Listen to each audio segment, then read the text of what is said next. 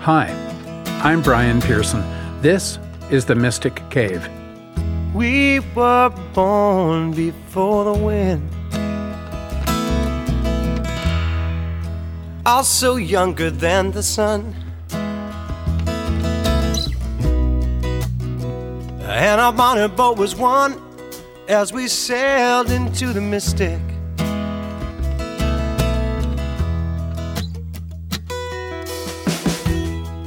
The Mystic Cave is a sanctuary for the seeker. Stories, conversations, and reflections about the spiritual journey on the other side of Churchland. In this episode, we continue our conversation with Tara Livingston. Like me, Tara left the ministry as an Anglican priest and left the church as well. She now applies her counseling skills to couples who are either preparing for marriage or preparing for divorce. In the first part of our conversation, Tara identified the many people who were part of her spiritual journey growing up. Now we turn our attention to what a modern-day seeker needs to help them along the unknown path. But it leads us back to the church communities we left behind. Will we never be free? And it's just like way back in the days of old, and together we will flow as we sailed into the mystic. Come on, come on. Tara, welcome back to the cave. Very nice to be here. Well, of course, we didn't really go anywhere because this is part 2 of our conversation.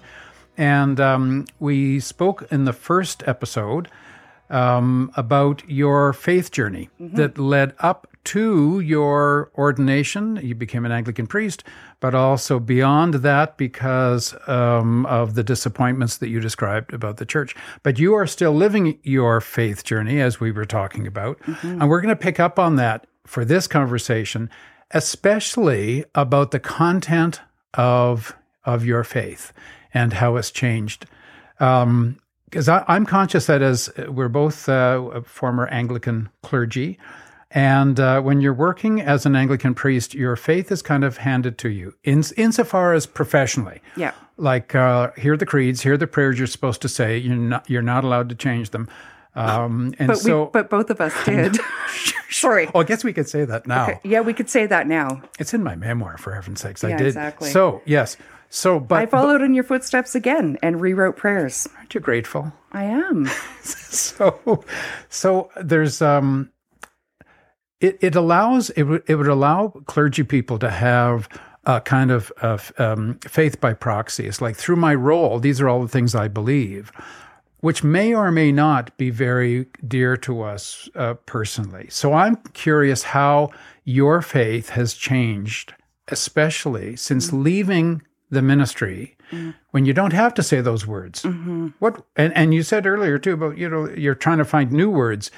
How would you describe your faith now if somebody were to ask you, which I am asking you actually? Okay. If someone were to ask me, especially if Brian Pearson was to ask me, I think my response would be, I don't know. I'm still very much on the journey, and I find myself thinking. So I was never a person who did, kind of had a formal prayer time. I'm going to sit down and, say these words. But there was things like Psalm 133, "Be still and know that I am God." And I still use that as an entryway into meditation. Be still and know that I am God. Be still and know that I am. Be still and know that I. Be still and know. So because I don't want to throw the baby out with the bathwater. There are so many good things that I learned from the kind of language of the church. And even as much as I railed, even as I taught the course on the Nicene Creed and tried to really emphasize what was going on at the time that it was written by under these circumstances and for these reasons.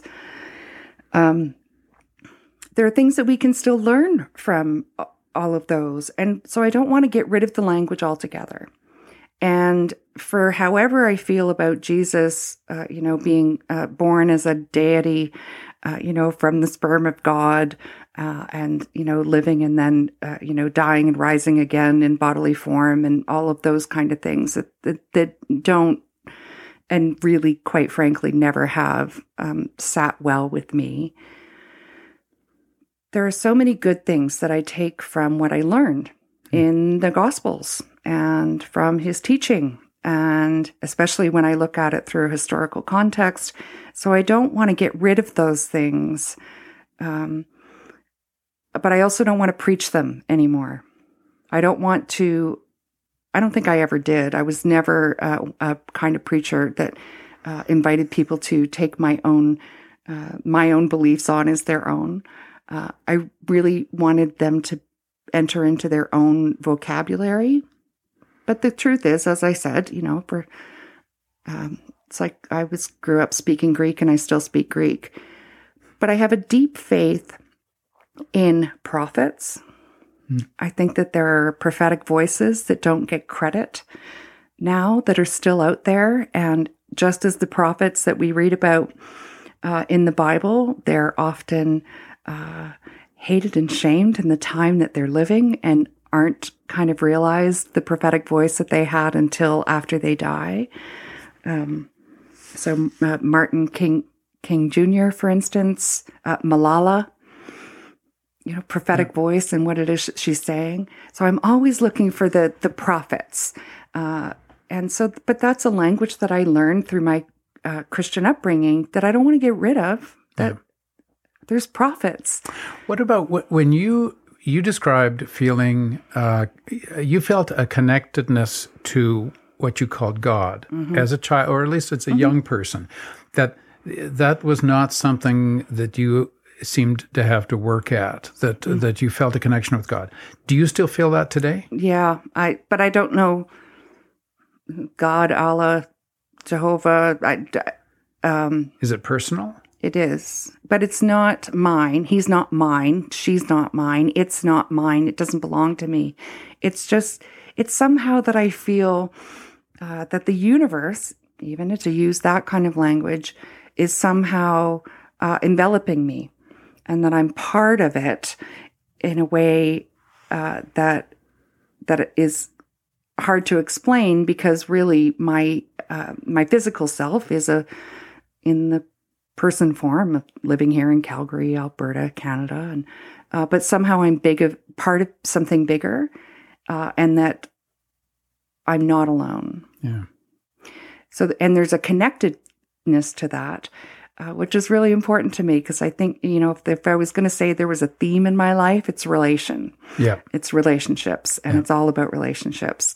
And fostering good relationships, being a good friend to have good friends. As my Tyler said to me once, being a good mom, so I have good kids. But it's in that relation. And I think that there's a spirituality of some sort that happens when you're in a moment. And boy, post-COVID, I can't wait for this experience again, when we're able to gather with people that we love and who love us unconditionally, right? Who know us warts and all, and, kind of put up with our craziness and carry us through our difficult times and celebrate us with us when we're joyful. That is transcendent, that it's otherworldly. You spoke of this in our last conversation about when you were drawn back to church, which happened to be the Church of the Redeemer in Stony Creek, where they just accepted you, even though you were concerned that you didn't have the right beliefs, following the death of your father, how the Women's League drew you in. So that was a specific experience of being unconditionally loved and accepted, but the human element of that was expressed, of course, through a religious organization called the church. So where do we find that on the other side of churchland? Well, isn't that a great question? Because I've been wondering the same thing. I've been enjoying reading. I haven't had a ton of time lately, but Dan Crowsert? Yeah. Is that how you say his name? Yeah. He's got wonderful posts on your page Yeah. that encourage this kind of thoughts. Yeah. Well, how do we recreate that in community? I remember I responded to somebody who was talking about, bringing their child up in church. Well, I'm not too sure right now, but, I really want her to have the experience of church. And I would always say, even with my own kids, that the community of church was life-changing for them. Yeah. They can work a room like nobody's business, especially as clergy kids. They have an experience of being involved with multi-generations that they're not related to, having to navigate that, so they're kind of social skills, but also having the experience when my mother passed away, I had myself replaced for the Sunday morning. Obviously, I couldn't go in and preside.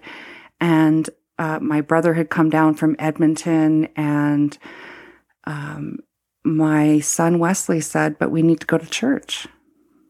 And I said, "Great, where do you want to go?" And he said, "Holy Nativity," which is where I was the priest. Yeah. And so I called the person who was filling in. I said, "Just to let you know, we're just going in because we needed to be enveloped by that community. We needed to be loved by these people who knew us and were kind of sorrowing for us and with us." I don't know how to recreate that in anything that doesn't look like something that becomes so formalized. Right? Because I think that the people who were hanging out at the beginning of Christianity, they were just hanging out. Right? And then somebody said, "Well, no, we should share the body and blood of Christ." And then it became so entrenched that, well, you had to do that if you were going to continue. And so that's the difficult with and just so that our listeners know that you were referring in part to the Facebook group, The Mystic Cave.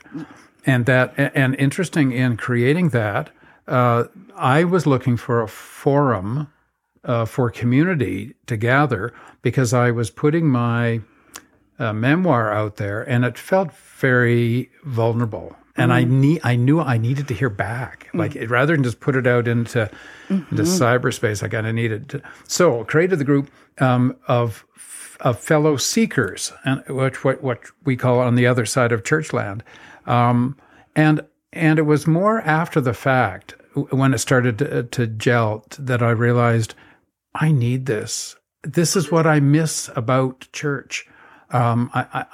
I miss the gathering of community. And so it's possible to do it online. I mean, that's who knew, but that. And the exciting thing about that is that we get to include and not include, because that would be us and them, but to welcome people from all over the place, because we don't have to physically gather. So we can have people, but all part of the community and engaging in the conversation like this. Well, how do you describe your spirituality now at the place where you are in your life? And I think it's a worthwhile. Here's the thing. I'm not looking for the answer. I'm enjoying the journey. And the experience of going through these questions and wondering about it. I think it's important. There's a couple of things that I've learned over my life for a variety of reasons. One of them is that if you need help, you have to ask for it. In our positions as clergy, people were kind of comfortable in some ways coming to us when something was happening in their life and they needed some kind of support. So I often think, well, without church, where do they go? Like who's safe? Who's going to be responsive?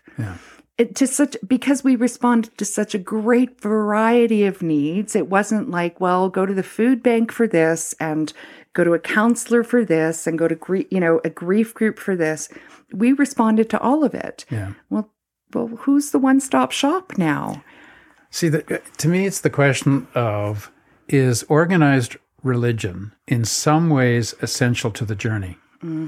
Because when you lose it, you realize how much, what a great resource was there for people. And as you say, we were one-stop shopping. Like, people would come to us for all sorts of reasons. And even if it didn't end with us, if we said, you should be seeing someone else, and so we make the connection, we were the one who they could go to, and they felt. But when you leave the world of organized religion, you lose that. Who are you going to call? Right? It's a great question, and we should go back to the Ghostbusters and really just try to discern this. but there's something also about, and I'm discovering this I've been writing in my blog about when there's no more gurus, because it's been important for me to stop relying. And it was when Jean Vanier fell. That, because I had been a part of the L'Arche community only as a volunteer, not like as fully as many other people. But I looked up, I revered him. And when he fell, I thought, in terms of his reputation, I thought, okay, that's it. It is the final decisive evidence that you cannot trust anyone else with your spiritual journey. And I believe that. But as I was writing the blogs about it, I kept circling back to then, who do you talk to? We talk to one another. Something that we're not gifted or that we're not trained in. We've always thought, and religion does this, I think. Religion keeps us in that kind of childhood mode that somebody knows better. And if we're living our life in the journey as adults, it's the realization, no one's going to tell me what to do here. So how do we support each other as adults on the journey? Right? Yes, Fowler's Stages of Faith is coming front of mind. I've always thought of myself as kind of further up on the scale, not necessarily better. I think that there is a place for religion, for instance, for the people who are in addiction, for instance. They need something they can hook into and say, I know this for sure. They may not need to stay there. The hope is they're going to, but they need to go to a church where somebody's going to stand up and say, I know best, listen to me, and life will be better. So I think that there are people for whom that kind of certainty is required at a stage in their life. I never wanted anyone to stay there. Okay, fly. Find your footing and get your wings. And unless you're an oldest child, you're not comfortable with everyone looking to you to tell them what to do. You're a youngest, I'm a middle child, but there is something in our past that would say, I don't know what you're supposed to do. No, I'll walk with you, but you got to figure it out. Don't ask me. Yes, absolutely. That's so funny. I never thought of it about with apologies being a youngest. Yes. To all the first children. You've done a marvelous job. Just stop telling everyone what to do. That's right. Because the rest of us are going, we can't live up to that. I don't know what to tell people. I will say there was a particular incident that happened at a parish that I was at. I was preaching. A man had come in. I'd greeted him when he first came in. He was dressed a little unusually. And anyway, while I was preaching, so at the end of my sermon, he was kind of squirming in his seat. And at the end of my sermon, he stood up and started saying, the spirit has left this church. We need to excise all the evil spirits. And I was terrified. And the reason I was so scared was because he was looking at me. I'm looking at him and the rest of the congregation. And the rest of the congregation put their heads down because they didn't know what to do. Yeah. And I'm trying to get the attention of some of the gentlemen. And I need someone to stand up for me. And he's moving up the aisle and his suit was too big. And I thought, what if he has a gun? Wow. Like, he was so agitated and he was so angry and it was coming out on me full. And I was thinking, we've got a room full of kids down the hall. It was one of those moments where I was aware that my digestion had stopped. Everything had shut down in my body. Yeah. But I was the one who needed to deal with this situation. Yeah. He took a breath and I said, please stand and join me. And we declare our faith in the words of the creed. And that was kind of enough to, throw him off his tirade. And he left. He was escorted to the door. I finally got someone's attention. I said, "Did you lock it?" They said, "No." I said, "Go and lock the door. Like, we don't need this guy coming back in." Anyway, very traumatic. Somebody came into my office on Tuesday. I was so traumatized that I literally spent the rest of the day absolutely shaking in fear, telling the story to my friends. I was just absolutely traumatized. And a woman came into my office on Tuesday morning and she said, "I'm very disappointed that the leadership didn't stand up and help us through this." And I said, "Did it occur to you that it happened to me too?" And she looked at me and it hadn't occurred to her that I'm a person. But she saw you in the role. It was just the role. Yeah. So the person in the role should have said something to make us feel better. I did phone a number of people who had to leave, make sure that was the first thing I did. Then I allowed my trauma to hit. But it was that I was only seen as the role. And there was no ability for this woman to see me as an actual person. That I was experiencing the same trauma and that I didn't have all the answers. I didn't know what to say to them, and nobody phoned me. Nobody called me to make sure that I was okay. I wasn't. So there's something about the mutual responsibility of members in the community as adults. Right? Yes, as adults, which is different because you are the mom. I was the mom. And so moms always they can look after themselves because they look after us. But your experience was people. We are all in this together, and you needed them to man up. I want to say, whatever the. But I needed them to step up. I needed them to. I needed to be cared for. Yeah. As much as I tried to care for them. Yeah. Because in caring for them in the immediate aftermath, I suppressed my own experience, as we do. Yeah. Right? Because I cared about them and their experience and wanted to make them feel better. But it was so hurtful that it seemed that nobody thought to do the same in return.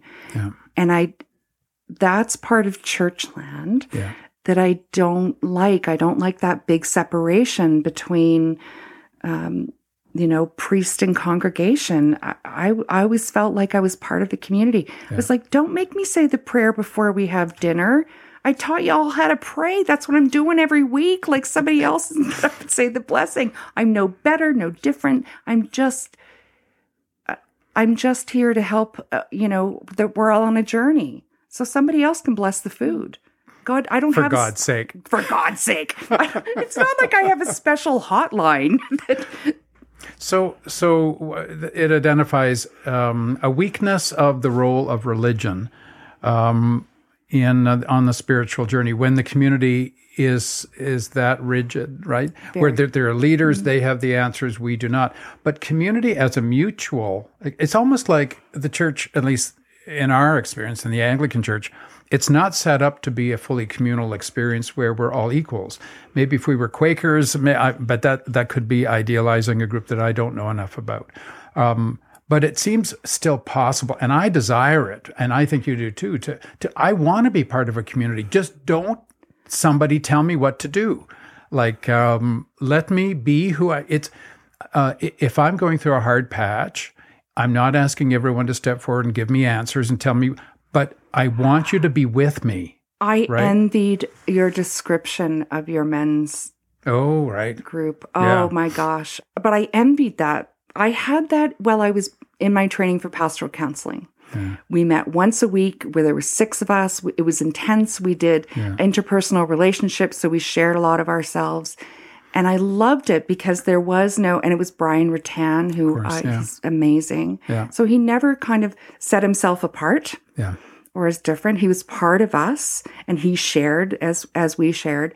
And there was an intimacy that came from that kind of mutual experience and mutual respect. That didn't mean that we didn't sometimes get angry or have disagreements but we were just on the journey with each other. See, it's so powerful. It's so powerful. And it seems if there is a spiritual journey beyond Churchland for those who feel they can know longer be fed primarily by an organized religion, that community, I think we're both saying it, that sense of community has to be part of the journey. Otherwise, what a very lonely journey. Like when people used to say to me, well, why is it important to come to church? Like, I'm a good person. Well, it isn't. It's important if it's useful to you. If it's not useful to you, don't come to church. But I always felt it was useful. Like it was useful to have a community that you can go to, whether or not you're going to accept everything that's said and like all the people, because we know that's not true either. In Right. real community, you don't like all the people. But to travel together with some kinds of... But as a priest, you liked all of them, right? Didn't you have a deep and abiding... Yes, I did. Yeah. You're right. I was forgetting. Yes, I know. I know. It slipped your mind there clearly for a minute. But when I look back in preparing the memoir, I was, and there's so many stories I just couldn't fit in. There, quite often the difficult people had a certain giftedness. Like it made me, as we said earlier, but it made me step up. It made me deal with parts of myself I didn't like. And I think for a community to work, it has to be quite diverse with people who aren't like me. Is one of the things that we're talking about, Brian, forgive me for, taking over just for a moment, but is one of the things that we're talking about is how do we recreate that experience of having a mutually supportive group of people who are just there to journey with us, not to tell us what to do, not to look to for guidance or for them to fix our issues, but just to say, well, it's a really tough time, and I want, because I have an abiding affection for you, these people, and I feel safe here to be able to express things that perhaps I, don't want to express out there publicly. But to have that kind of group experience where it can be mutual, I think, is that what we're talking about? I think it is. I wonder if that isn't a very intentional expression of community, that it happens naturally among friends. Right. But there's something different that says, would you journey with me? Or let's say, for the next year, let's the 6 of us, the 8 of us, the 10 of us, gather weekly, once a month, once every 2 weeks, something, around a process that we all agree together that allows us to tell our stories. It's simply, I'm going to share with you what's going on, and here are the rules. Nobody tells anyone what to do, but we offer support, and that is enough. And we offer the friendship of the road. There's something there, isn't there? Because doesn't that just sort of inflame something in your heart? It does. It makes me so happy to even think about. I do have to, because you would only be able to have 6 to 8, 10 people tops to make that kind of group work. But is there some way to kind of make that flow in a way that doesn't turn it into church, but that you could have those kind of satellite groups, if you will, but then an opportunity to once a month or once every 2 months come together as a bigger group and so the singing celebrate. Would be better. I don't know. I'm a pretty good singer. I don't know what your problem is. I think the awkwardness of 6 people trying to sing together as opposed to 60. Yeah. Anyway, but let's leave it. Let's leave it there, because I think that really that asks a wonderful question that I'll want to come back to in the future, that we may want to pick up and talk about some more, because I think community is key, because that's what we miss. That's what you miss. That's right. What I miss. Relationship. Yeah. Support. Yeah. Okay, so I don't want to get all Monty Python on you, but given your faith journey up till now, yes, what would you say if somebody were to ask you, Tara, what is the meaning of it all? What is the meaning of life? What is the purpose of all of this journey anyway? I've had people ask me that, say, well, why do you keep talking about a journey? What is the meaning of life, Brian? Okay, that was a bad connection to talk about Monty Python. Sorry, but I went there with you. But that's a different movie. Okay, sorry. We're not talking about I got that them movie. all confused. Life of Brian. Yeah, okay, sorry. The meaning of life. The meaning of life. What is it all about, Tara? Because I think that it is actually all about relationships. I think that we are put on this. I talk about this in my marriage preparation program. And one of the things I talk about is that I don't think that humans, that us, we were meant to be alone. So if we're not meant to be alone by the universe or the Big Bang or however things came to be, then if that's not it, then the meaning of life is to be in relationship and to become more aware of how we interact with each other. In painful times when our skin is gone and our nerve endings are showing, things can bump up against us and we, take them too seriously or whatever. But we're meant to be in a relationship. That is the meaning of life. And to nurture those relationships, and to be supportive and to note the angels and to be an angel for others. Well, it's a perfect segue into the work you do is about relationships. Is. Well, thank you for bringing that up, Brian. So, because we're wrapping up, but I want to remind people that in talking with Tara Livingston, she is a counselor specializing in relationships. It can be divorce. You sort of match and dispatch. I kind of cover, as a friend said, I'm covering the spread. But my goal is the people that I do marriage prepreration for aren't going to come back to you. They'll never need my service as a divorce mediator. But it's been so generous and gracious of you to be in the cave and having this conversation. I want to make sure that people know that they can reach you should they want to follow up, whether it be relation issues or there's simply something in your voice that sometimes it happens and people go, oh, that's somebody I'd love to talk with. And especially in that kind of counseling context. So it's trlconsulting.ca, not .com. Not .com. .ca. Couldn't afford that one. .ca. Because you're Tara Rose Livingston. I'm Tara Rose Livingston. It's been a pleasure having you in the cave. Thank you for joining me for this conversation, and hopefully we will do this again. I'm so excited. Thank you so much. What a great opportunity and a great thing you're doing. So, thank you. Yeah. Okay. Bye.